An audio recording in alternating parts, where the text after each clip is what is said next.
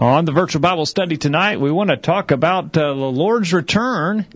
When is He going to come back? And will there be any kind of earthly kingdom that's established when He does? You know, there's been, through the centuries, Jacob, there's been all kind of speculation about when the Lord's going to come back. People have tried to predict it, and they've all missed it, of course. That's obvious. But they're still making guesses and predictions, and we want to talk about, can we know when the Lord's going to come again? Can we predict the date of it? And as you said, a follow-up to that is, when He comes back, what's He going to do? And is He going to set up a kingdom here on earth and reign from His throne in Jerusalem, as a lot of people think He will? All right, we're going to talk about that on the program tonight. When will the Lord return? And, well, we can't tell some of the things, but are there any things that we know about the Lord's return? We're going to talk about that, and we'll look forward to your comments. Don't go anywhere. We'll get started right after this.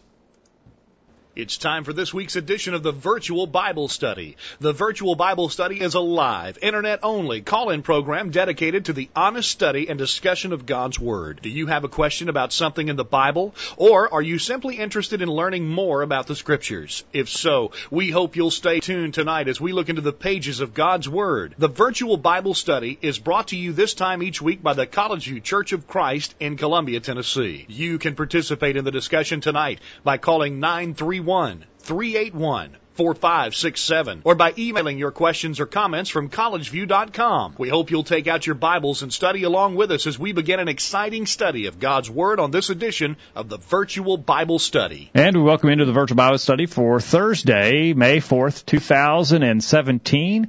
We're glad that you're with us tonight. My name is Jacob Gwynn. My father, Greg Gwynn, is here. Hello, Dad. Jacob, great to be with you. Good to be with you as well. And we're glad that you're other end of the line tonight, and we'll look forward to hearing from you. If you're listening to us live, we're especially glad that you're here, because you can comment in the chat rooms, whether they be at Facebook, if you're watching us on Facebook Live, or if you're streaming us on YouTube, or if you're watching us from our website, thevirtualbiblestudy.com. Any of those ways that you're watching us live on our feeds tonight, check out the chat room and send your comments there. If you're on our website, thevirtualbiblestudy.com, sign in, and you will be able to comment with other listeners there.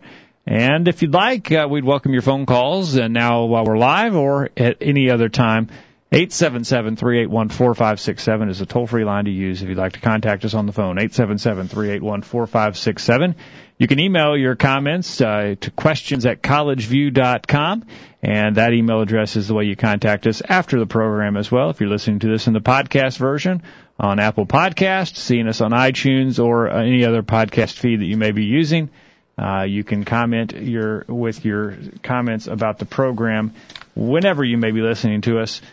Questions@collegeview.com. That is also the email address you use to send us your snail mail address. If you'd like to get a free bumper sticker to help us get the word program, send us your snail mail address in an email to questions@collegeview.com. Jacob, you know, we got an email this week from a fellow that had studied with us on the Virtual Bible Study several years ago, and he's still studying and still searching the Scriptures, and that's really what this is all about. That's what it's about. We want to find the truth from the Word of God, and we want to encourage Bible study, and so we were very encouraged when a fellow that we had interaction with him from up in the Chicagoland area contacted this week, says he's still studying, and that's what we want to encourage. Yeah, this program is not about we're right, you're wrong, and let us show you why. This program is about the Scriptures, and the Scriptures are right, and let's all study them together and learn what the Scriptures teach so that we can practice that in our lives, and that we can be the people that God would have us to be. That's the impetus behind the program. That's our goal, and if it's your goal as well, we're glad that you're here. And we look forward to studying with you this week and hopefully in the weeks to come. Many of our listeners are longtime listeners. Jeff is in the chat room. Jeff is a longtime listener and a participator in the program. And he has sent us an email tonight. And look forward to hearing from him and from others as we go along in the program. Kyle is behind the board tonight. Kyle, welcome to the program. It's great to be here. Everything looking green there? Oh, you're looking good. All right. Thanks for being here, Kyle. We're streaming on our Facebook page, too, Jacob, and I see Sandra and Tina watching here in Columbia, Tennessee. So give us a shout-out wherever you're watching from. Share it with your Facebook friends and help us get the word out there. The study is better the more people that we have here and the more people that talk that take away some time from us, because it's better when our listeners talk and we listen. Yeah. All right. Tonight. So our topic tonight is about the Lord's return and the possibility of a millennial kingdom here on earth. that we want to talk about. Earlier today to our update list, we sent out some questions, things we want to try to discuss in our study tonight. If you're not on our update list, we always tell you get on our list by sending us an email to questions@collegeview.com. Just tell us, put me on the list, and we'll do that. To our update list earlier today, we sent out these questions. Is it possible to successfully predict when the Lord will return? Yes. Does Matthew 24 give signs that will help people know when the Lord is coming? Okay. What do we know for certain about how and why the Lord will return? Okay. And then finally, about the theory of premillennialism. And if you're not familiar with that word, we'll try to explain it a little later. But concerning that idea that Jesus will return and set up a kingdom on earth, reign from Jerusalem for 1,000 years, in regards to that, in connection with that, how does the rapture factor into that idea? What is the tribulation? Why would Jesus need, what's the argument that says Jesus needs to come back and set up an earthly kingdom? And then finally, is it going to happen? Is Jesus going to reign for 1,000 years on earth? 877-381-4567, questions@collegeview.com. Let's get right into it tonight and ask the question, is it possible to predict when the Lord will return? To that question, Ramona in Texas, it says, quite simply, no, he will come as a thief in the night. I think that's right. And of course, that's an expression that's used in the Scriptures, Jacob. Yes. In 2 Peter 3:10, the day of the Lord will come as a thief in the night, in the which the heavens shall pass away with great noise, and the elements shall melt with fervent heat. The earth also and the works that are therein shall be burned up. 2 Peter 3, verse 10. All right.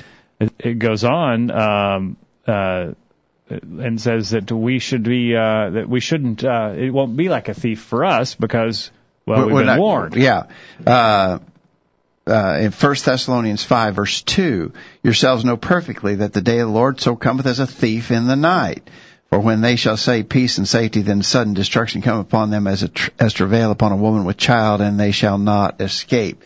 And so this expression, as a thief in the night, we're going to see that Jesus used that expression in Matthew chapter 24 as well. But think about that. Just from a purely logical, common sense point of view, the Lord's going to come as a thief in the night. How does a thief come? Yeah. Does he call you up on the phone and say, okay, and I'm going to be there at 11:38. Watch your watch, because you'll know here's the exact time I'm coming. By the way, have all your valuables out on the dining room table, and maybe put them on a bed sheet or in pillowcases so I can snatch them up. Go to sleep, yeah. But a thief does not tell. The element of surprise is critical to a thief's success in burglary. But Jesus said his coming is going to be like that in the sense that there won't be any advance sign, notice, or warning. All right. 877-381-4567, questions@collegeview.com. In Matthew 24, verse 43, Jesus builds on this idea of the thief in the night, maybe a different context, a different reference to his coming, but in 24, verse 43, but know this, if the good man of the house had known in which hour the thief would come, he would have watched and would not have suffered his house to be broken up. So the idea, Jesus understands that when a thief comes, you don't have warning, so you want to be prepared all the time. Exactly right.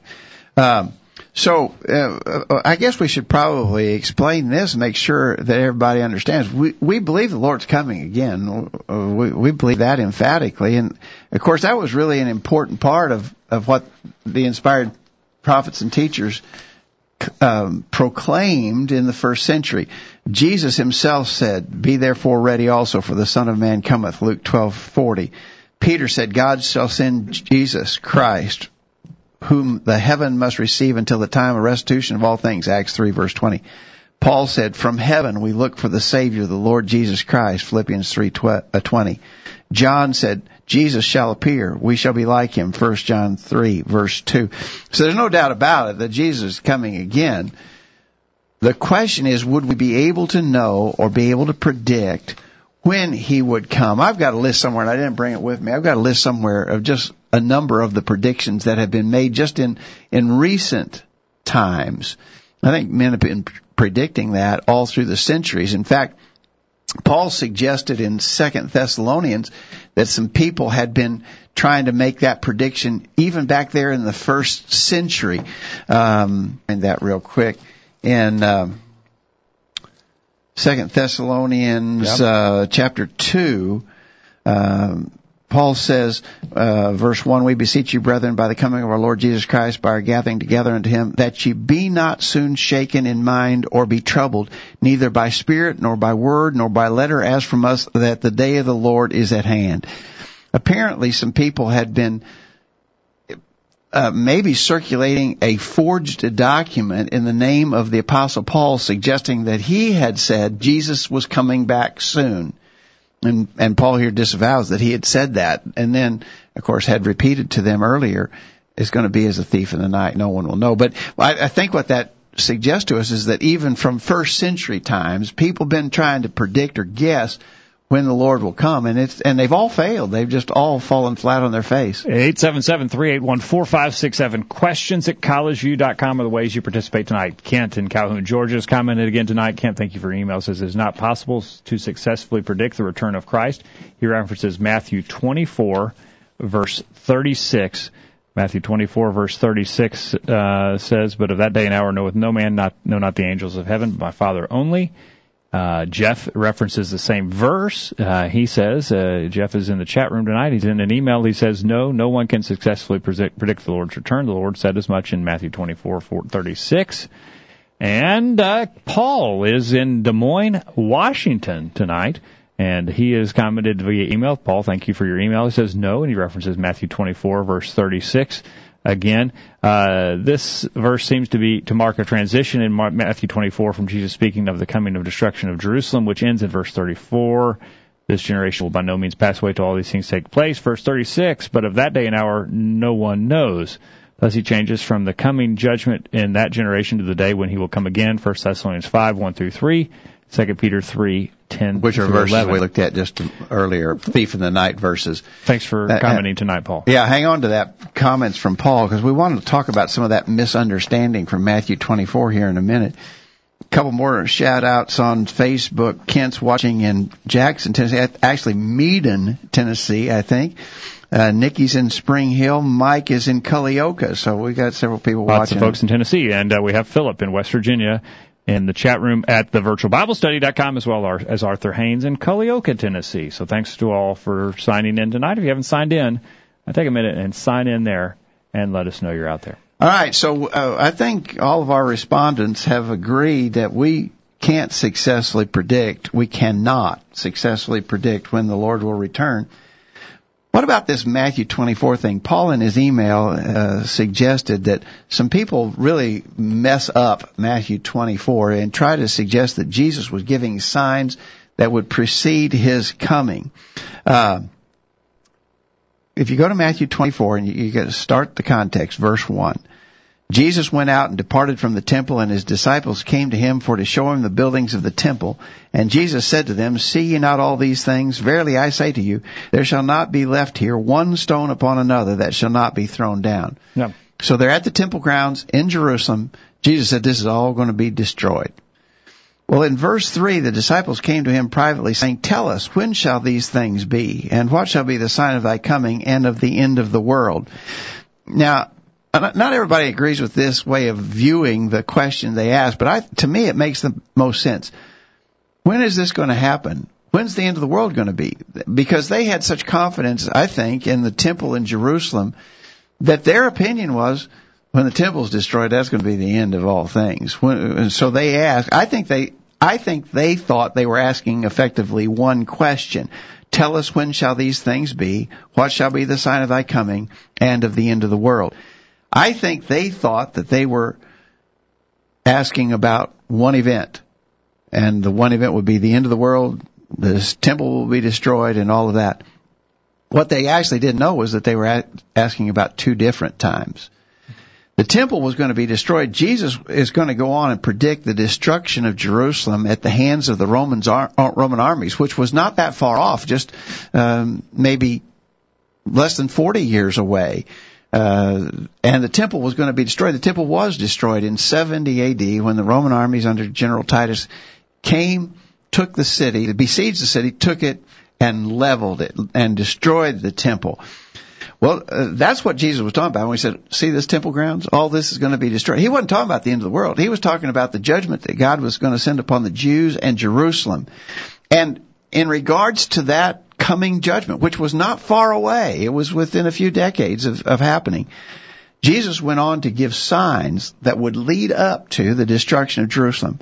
Verse 5, he said there would be religious deceivers and false Christ. Verse 6, he said there would be wars and rumors of wars. Verse 7, there would be famines, pestilences, earthquakes. Well, people see those sort of things happening today, wars, rumors of war, famines, pestilence, earthquakes, and they think, well, maybe that's what Jesus was talking about. No, all of this he was talking about would happen. We'll see here in a minute. All of this would be a run-up or lead into the destruction of Jerusalem in 70 AD. Do you think that he's saying that these are going to be any times that are different? Is he basically going to say there's going to be these things going on? But, basically, people are going to look for things. Are these wars and rumors of wars and the earthquakes and pestilence and famine, were they abnormal? Or were they just the normal course of things that people might point to? I think they were abnormal to the extent that the people, the believers in Jesus, saw what was happening and fled the city. Historians tell us that the Christians had abandoned Jerusalem before the Roman armies besieged it because they took the instruction of Jesus, saw what was coming. Right. So this was noticeable. It wasn't just normal. It wasn't normal amount of earthquakes. It wasn't normal amount of famine. This was to such an extent that the Christians who knew what Jesus had predicted were aware and actually fled from Jerusalem. He went on to say in verse 9, Christians would be persecuted. Verse 10, many would leave the faith. Verse 11, false prophets would come. But the key verse here is verse 34. All of those signs, he mentions all of those signs, and it gets pretty figurative as it goes on. A lot of symbolic language being used. But in verse 34, Jesus said, this generation shall not pass until all these things be fulfilled. So everything that Jesus had talked about was fulfilled within the generation. Well, we know that was true because the destruction of Jerusalem came less than 40 years after Jesus spoke these words. And he said, this generation shall not pass until all these things be fulfilled. And so anybody who would go to Matthew 24 and say, oh man, there's lots of wars. And we've been hearing about earthquakes. I don't know that there are any more earthquakes today than there ever were, but we certainly have better recording and reporting capability. And also about wars as well. Wars, famines, earthquakes, pestilences. Well, certainly those things still happen. But it's not what Jesus was talking about in Matthew 24, because what Jesus was talking about in Matthew 24 all happened in the lifetime of those people. It's done. Yeah. All right. So, again, our question was, does Matthew 24 give any signs that we'll know? And the answer is absolutely not. We are overdue for a break. When we get back, we'll get our listeners' comments on that subject. And we'd love to hear from you. Maybe you disagree. We especially want to hear from you at 877-381-4567. Questions at collegeview.com are in one of the many chat rooms tonight. Let us know your thoughts. Don't go anywhere. The Virtual Bible Study continues right after this. Don't touch that mouse. The Virtual Bible Study will be back right after this. Hi, I'm Wade Shelton. In 1 Peter 3:15, the Scripture says, but sanctify the Lord God in your hearts, and be ready always to give an answer to every man that asketh you a reason of the hope that is in you, with meekness and fear. You see, we believe here at College View that we should be ready always to give an answer to every man that asketh. And I believe that we are dedicated to this cause.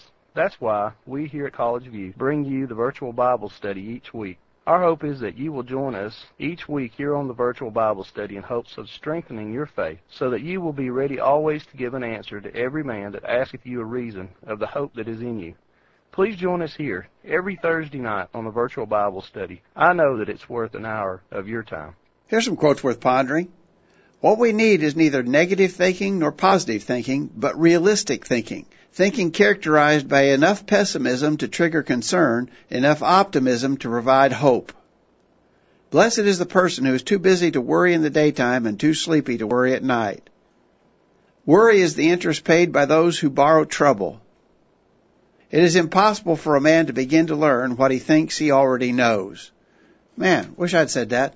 A streaming Bible study. Why didn't I think of that? Now back to the guys. We're back on the program tonight as we talk about the Lord's return and will there be an earthly kingdom set up when he does return. We asked the question, does Matthew 24 give signs that will help people know when the Lord is coming? To that, Ramona says, Many people have used this chapter to forecast the coming, such as Hal Lindsey, writer of the late great Planet Earth. But Jesus was talking about the destruction of Jerusalem by the Romans, which did happen. The signs which the Lord mentioned are found in Matthew 24, 4 through 14. Every single one of them was fulfilled within the 40-year span between the time of the Lord's discourse and the destruction of Jerusalem in 70 A.D. I think Ramona's right on. And she adds parenthetically, why don't people see this?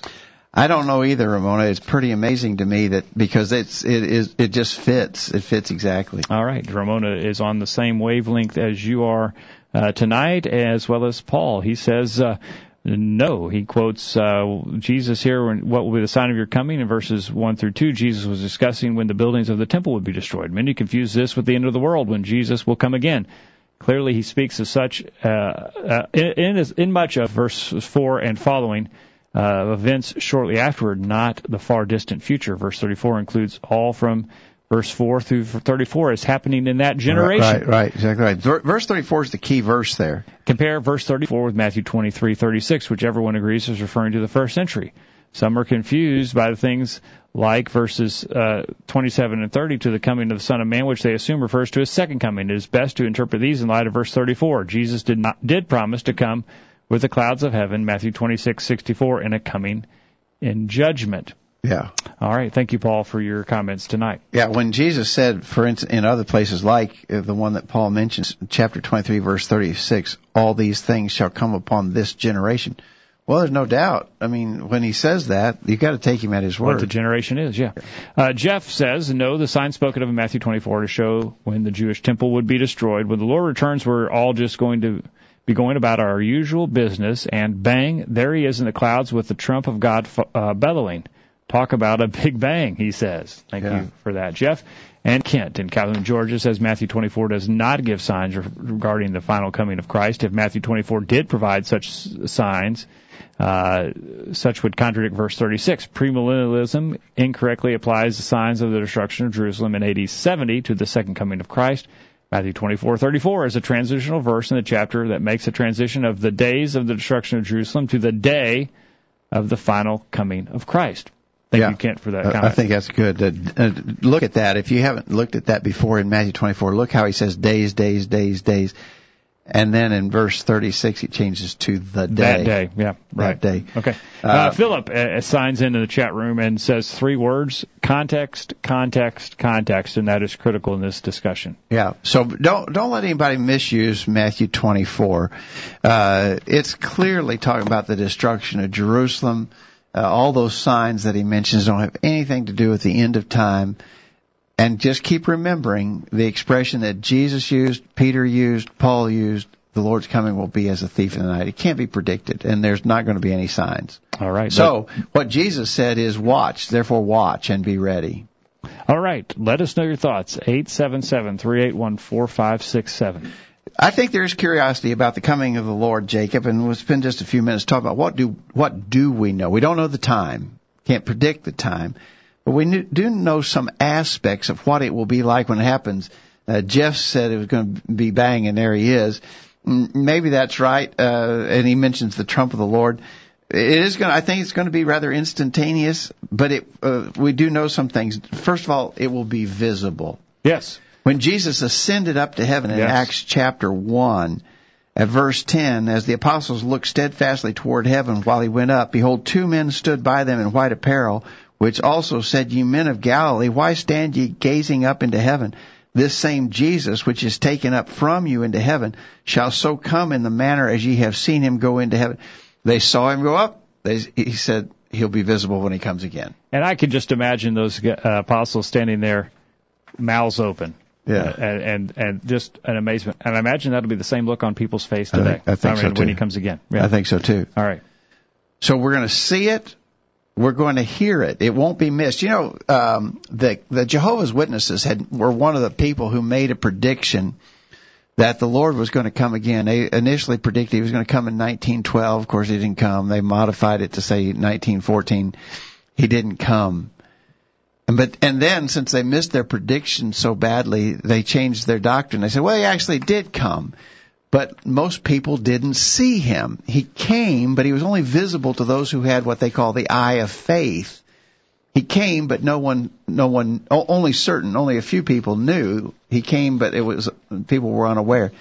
Well, no, we already said when he comes, he's going to be visible. When he comes, we're going to hear it too. So the eye of faith would also have to have an ear of faith. Yeah. As Jeff mentioned about the trump of the Lord, in 1 Thessalonians 4, verse 16, the Lord himself shall descend from heaven with a shout, with the voice of the archangel, and with the trump of God, and the dead in Christ shall rise first.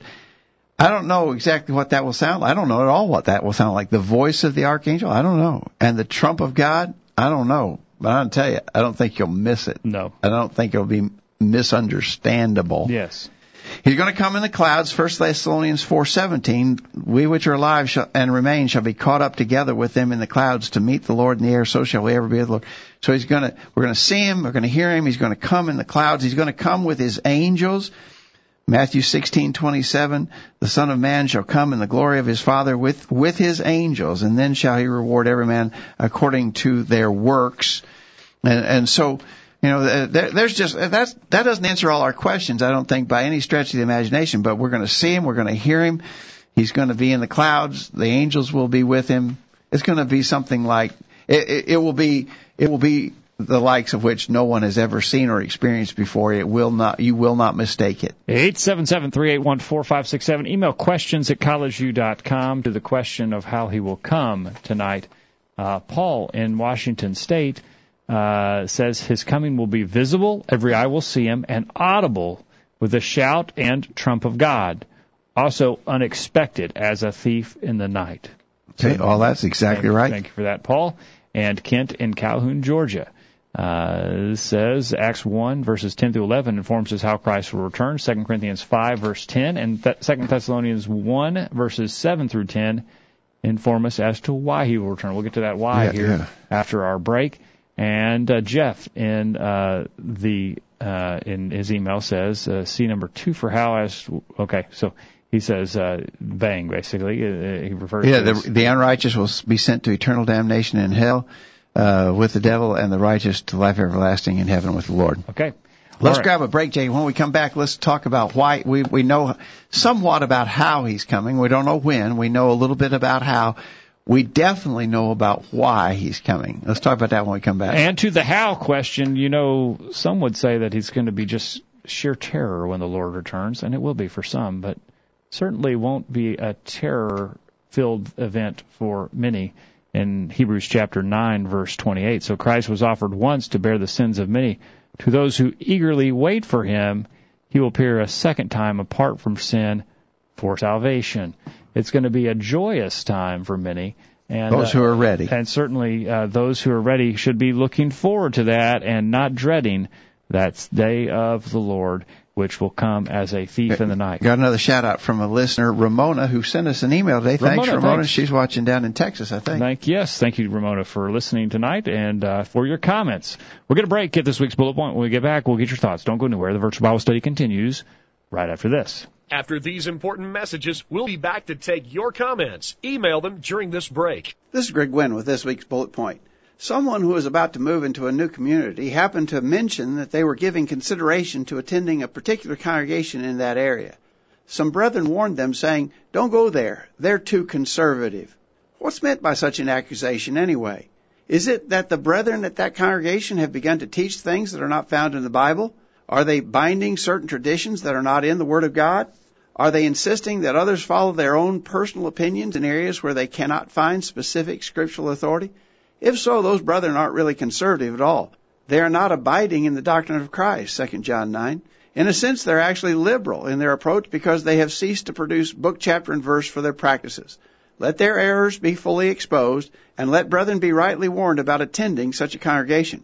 But in reality, it is far more likely that the church that was described as, quote, too conservative is actually a congregation that stresses strict adherence to biblical authority. They probably insist that folks do Bible things in Bible ways. There's most likely a strong emphasis on personal purity and morality. Constant reference is probably made to the Bible and its teachings, and members are encouraged to come out from among them and be ye separate, 2 Corinthians 6, verse 17.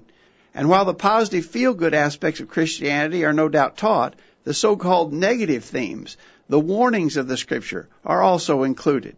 False doctrines and false teachers are sometimes by necessity called by name, just as in the first century, 1 Timothy 1, beginning verse 18. Such an approach is not popular in the world today. Therefore, some dismiss a congregation like this with the charge that they are, quote, too conservative. What we're saying is that this accusation most often comes from weak, compromising Christians who themselves refuse to take a stand for the truth. It is really impossible to be too conservative. The moment a church violates scriptural authority, by either failing to uphold and practice the truth or by binding what God has not bound, they have become liberal in God's eyes. Instead of throwing out prejudicial labels, give the congregation is violating scriptural authority, Colossians 3, verse 17, and be ready to prove your allegations. Otherwise, we suggest you keep your opinions to yourself. That's this week's bullet point. Think about it. I'm Arthur Haynes from Culleoka, Tennessee, and one of my greatest highlights of the week is to listen to the virtual Bible study.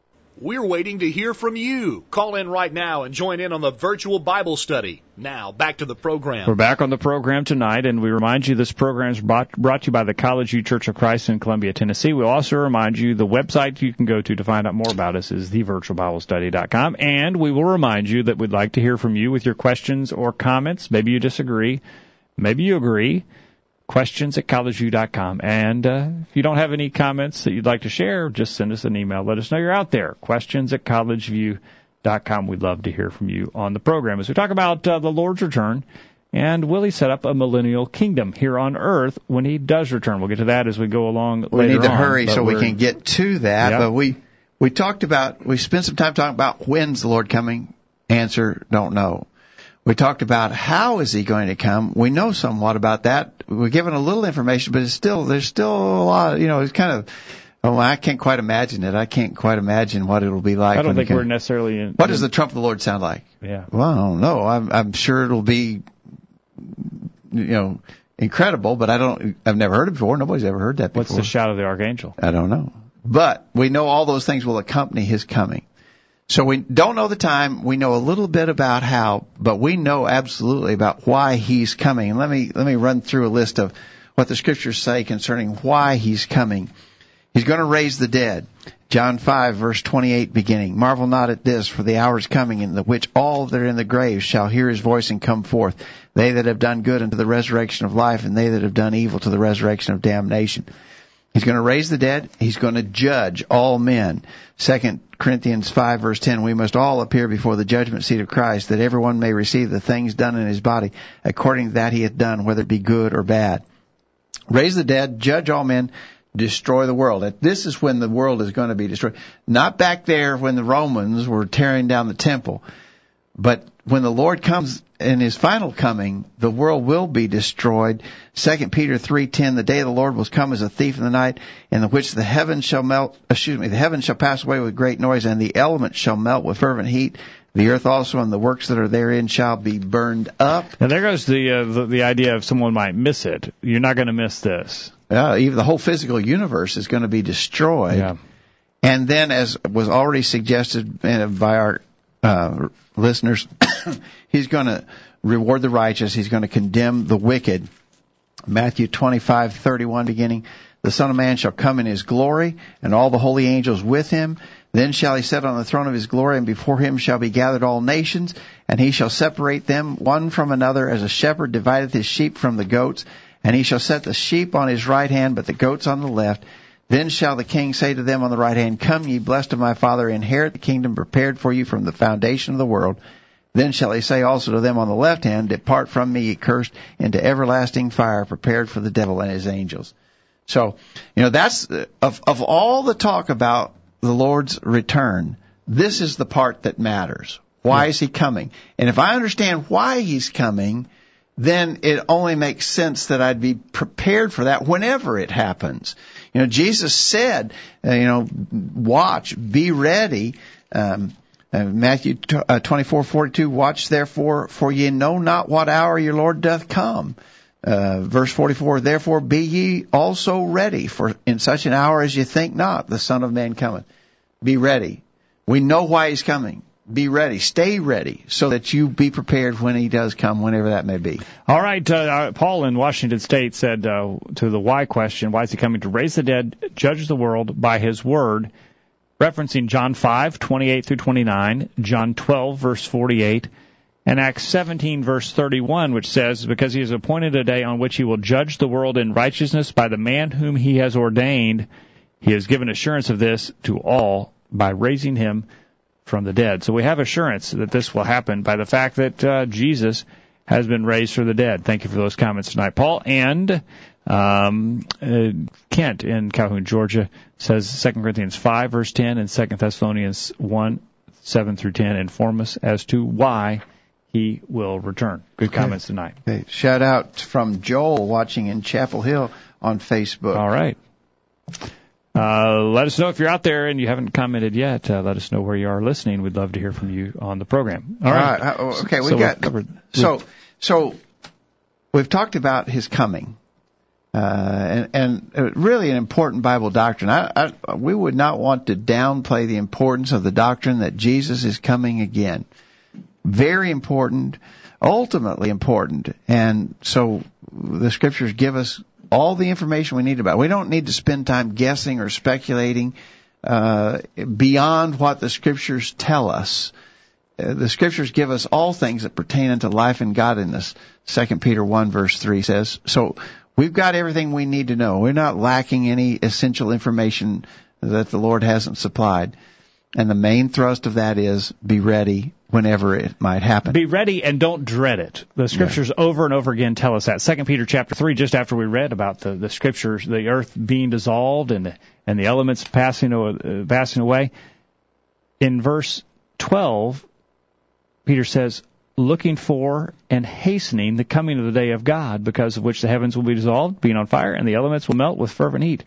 We're to look for and hasten. We ought to have the attitude that I hope it's today. Yeah. I hope it's before the sun goes down. Yeah. And then in Revelation... But, in regards to that, I think sometimes it's been suggested that some Christians are so attached to this world and so bound up in the pursuit of earthly things that they might be disappointed if they, no, not yet. I'm not we were ready. going on vacation next week.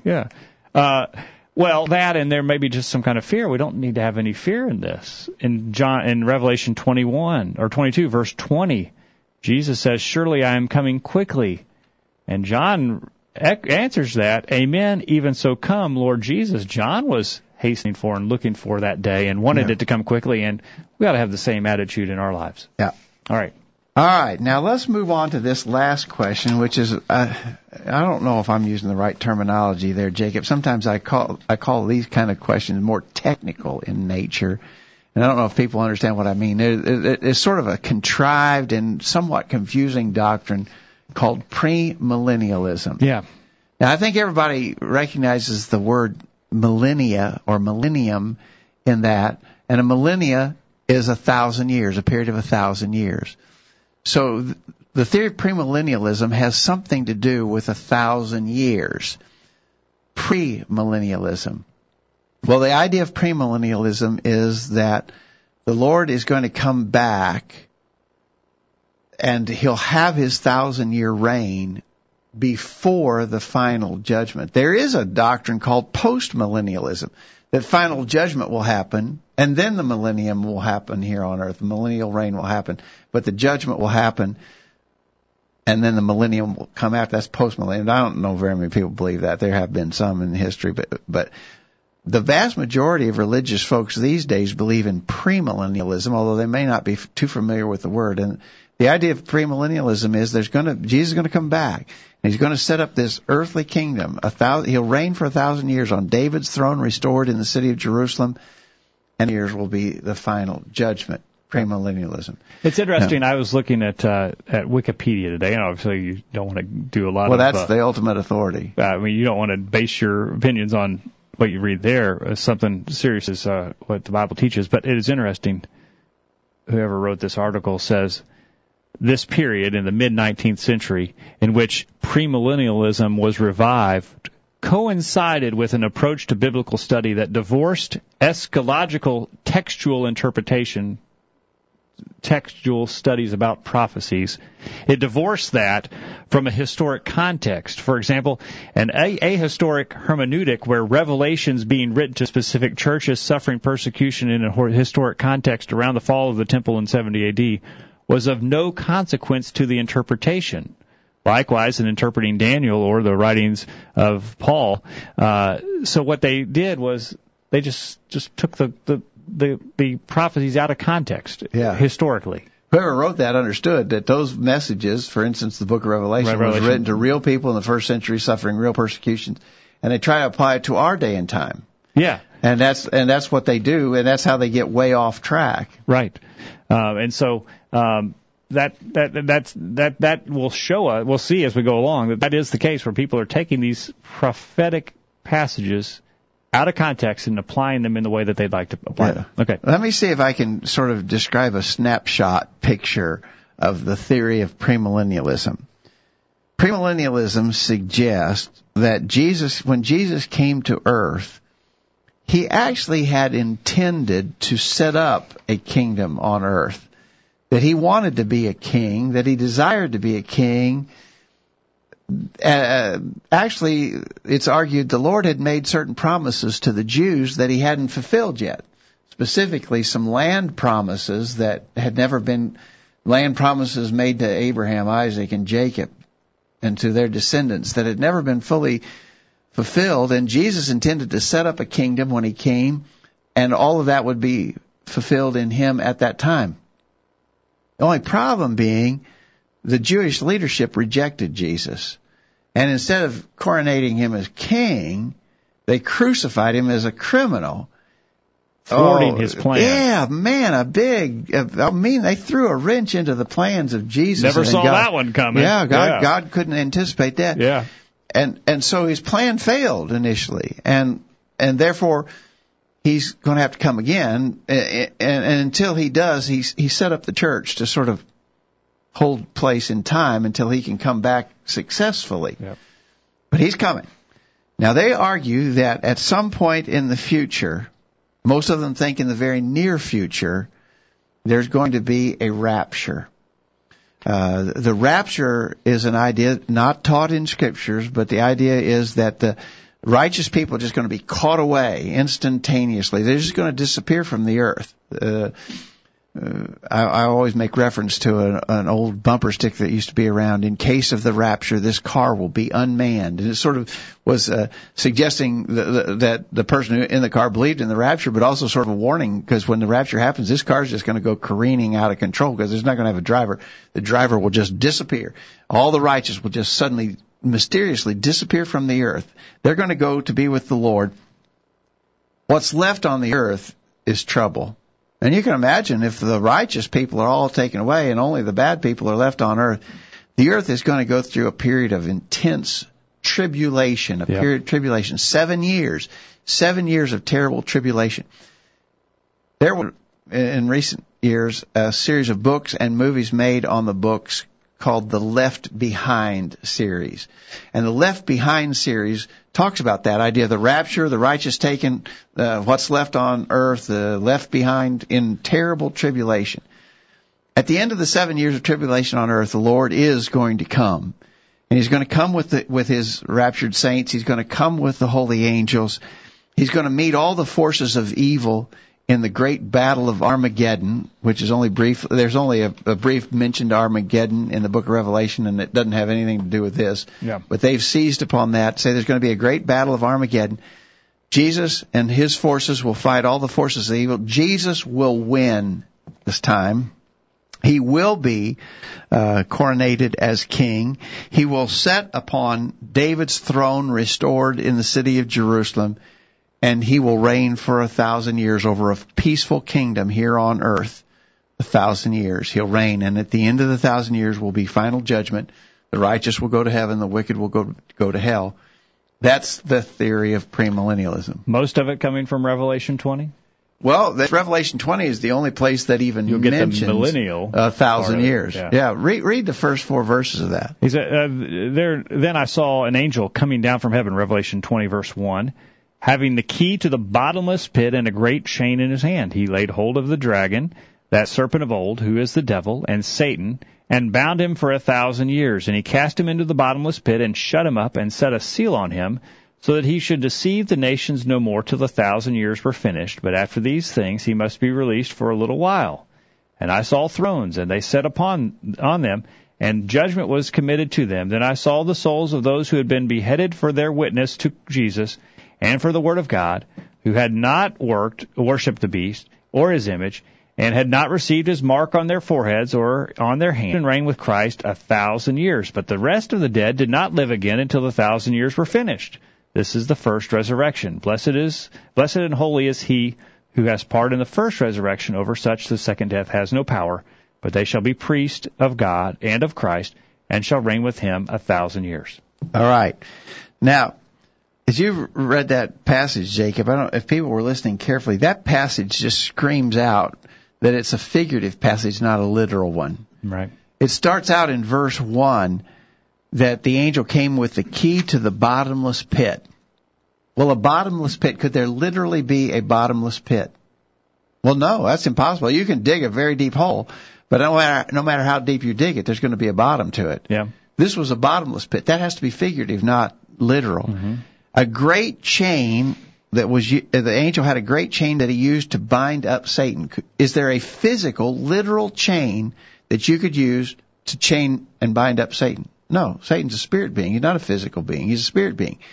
You can't chain up a spirit being with a physical chain. It's obviously figurative, right? It's got to be. All right. Now, in that sense, the context of this is not literal but figurative. But people are trying to force this 1,000-year period to land on that 1,000 years and say that's literal, when everything around it is screaming out that it's talking figuratively. Okay. 1,000 years just means a long time. The Lord was going to reign for a long time. Satan would be limited. He would be bound or limited in a way. And the Lord would reign for a long time. I think one of the interesting questions, and I've asked premillennialists before, they don't have a good answer. Who's going to reign with Christ in the millennial kingdom? Well, they say all the righteous. But in Revelation 20, verse 4, it says only those who were beheaded for the witness of Christ will reign with Jesus. So it won't be every Christian. It won't even be every martyred Christian. It'll only be martyrs who were specifically martyred by having their heads cut off that will reign with Jesus. They don't believe that. Premillennialists don't believe that. But that's what their text, their principal proof text claims. And if you're going to believe it, you're going to have to believe it all, and you'd have to take that. All right, so there are lots of things wrong with this doctrine. When we get back from our last break, we'll go through them quickly and talk about what are some of the problems with this idea.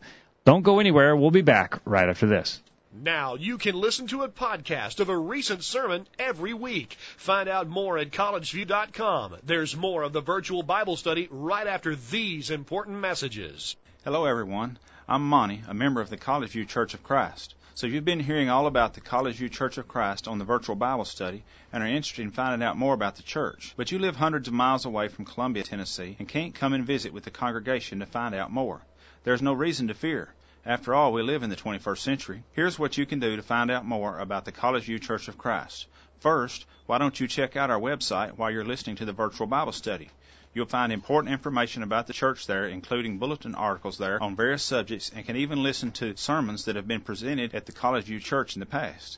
Secondly, if you have questions about the church or about any Bible teaching, why don't you send an email to us and let us know how we can help? Send your questions to questions@collegeview.com. That address, once again, is questions@collegeview.com. We can even have a personal Bible study with you over email if you desire. And finally, if you would rather talk with someone in person, give us a call at 931-381-4567. That's 931-381-4567. You can call this number any time. If you don't get an answer, leave a message and we'll call you back as soon as we can. We're glad you're listening to the virtual Bible study and hope to hear from you soon. We're tracking trends on the virtual Bible study. Data from the Southern Baptist Convention indicates that they are currently losing 70 to almost 90% of their youth after their freshman year in college. 70% of teenagers involved in church youth groups stop attending church within 2 years of their high school graduation. That comes from Remarks to the Southern Baptist Convention Executive Committee by T.C. Pinckney. The Word of God says in 2 Timothy 3, beginning verse 14, "But continue thou in the things which thou hast learned and hast been assured of, knowing of whom thou hast learned them, and that from a child thou hast known the Holy Scriptures, which are able to make thee wise unto salvation through faith which is in Christ Jesus." Share your comment with the world. Call in now and be a part of the virtual Bible study. Now, back to the program. We're back on the program, going to the top of the hour, talking about Christ's return and will he set up an earthly kingdom? Got Linda watching on Facebook. I'm not sure where Linda is. Sandra made a comment on the Facebook page, and it's in response to the idea that Jesus came to establish a kingdom, but the Jews rejected him and crucified him. She said, did he not intend to die? How would his blood save us from our sins if he didn't die?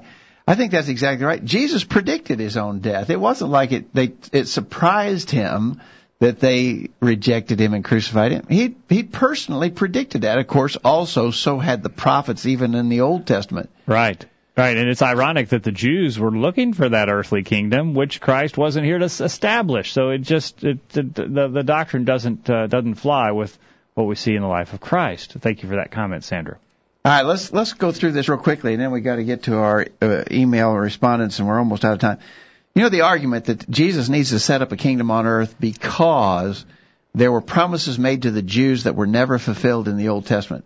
That's not true. In Joshua 21, verse 43, the Lord gave unto Israel all the land which he sware to give unto their fathers, and they possessed it and dwelt therein.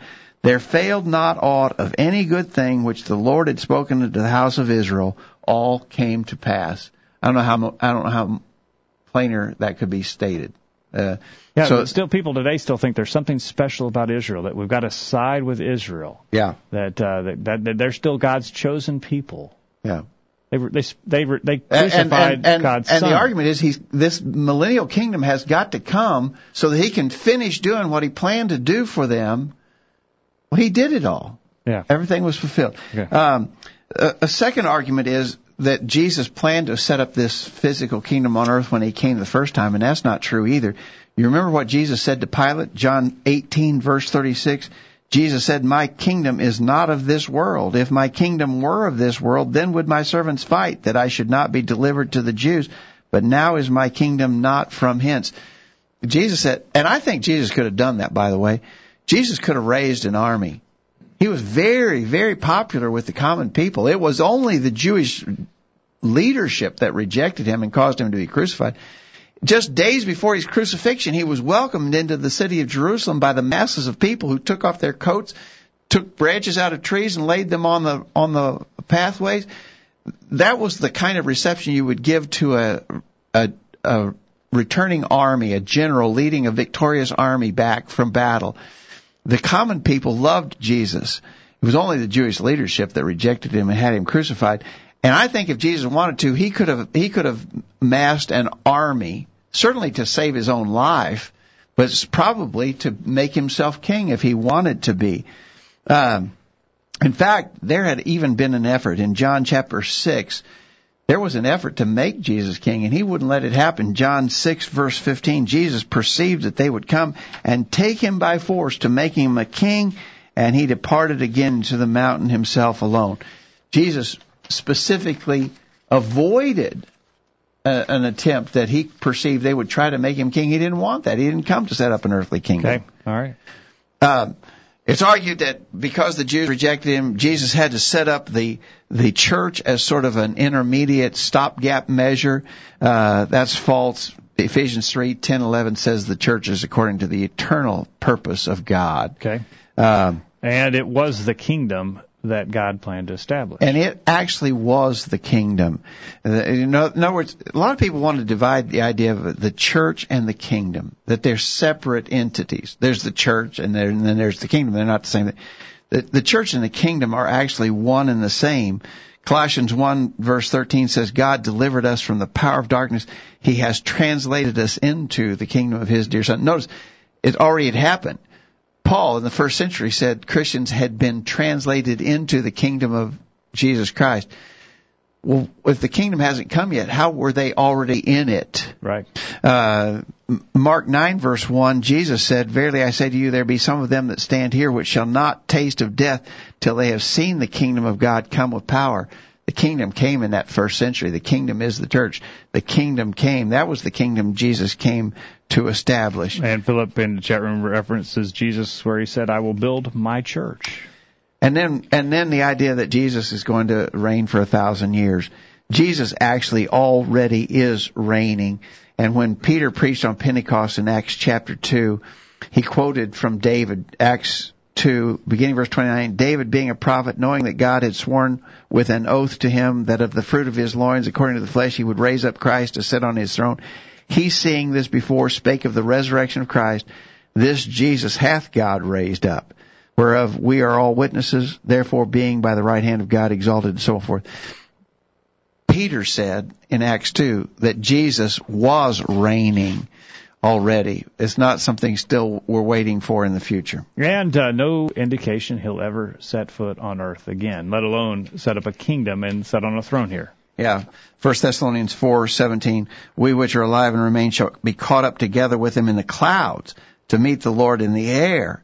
And so shall we ever be with the Lord." No indication that he's coming again. He's coming in the clouds, but as to actually putting foot on earth, there's no indication that he'll even do that, much less establish an earthly kingdom. All right. Quickly to our listeners' responses tonight, as you asked for definitions of what the rapture is, Jeff says those who teach premillennialism believe that the Lord will essentially have a silent coming where he takes all the righteous to heaven and leaves everyone else remaining on the earth for a certain amount of time, called the tribulation. Kent says the rapture is the alleged secret snatching away of the church in the first stage of the final coming of Christ. And Paul says it is the so-called secret removal of the righteous for 7 years while the unbelievers are left here on the earth. That's right. And what's so important is none of that's in the New Testament. That's just not there. No, that 1 Thessalonians 4 verse 17 is the closest you could get to it for a rapture. In Revelation chapter 1 verse 9, he said, "John, I, John, who also am your brother and companion in tribulation and in the kingdom and patience of Jesus Christ." John said he was already in the kingdom, but he said he was also in the tribulation already. Not something off in the future. All right. And so to the definition of what people call the tribulation, Jeff says a time after the rapture where those remaining on earth basically make their final decision on whose side they're on, God's or Satan's. During this time, God, according to their erroneous literal interpretations of Revelation and a few other passages, will send various plagues across the earth to basically weed out the remaining righteous and unrighteous. He supposedly will allow the Antichrist to rise to power over the planet before returning and sending the remaining unrighteous, including the said Antichrist, to hell. The Lord will then set up a physical kingdom in Jerusalem where all the remaining righteous will live in peace and posterity for 1,000 years. What a contrived theory they've come up with. I think Jeff's right on. And Kent says the alleged tribulation period is defined as the second half of the 3 and 1/2 period of years that come upon those who are left behind after the rapture, where all types of misery is unleashed upon those who believe on Christ. All of this horrendous suffering is brought about by the Antichrist. These late-term post-rapture believers have refused to receive the mark of the beast, the number 666, on their physical bodies.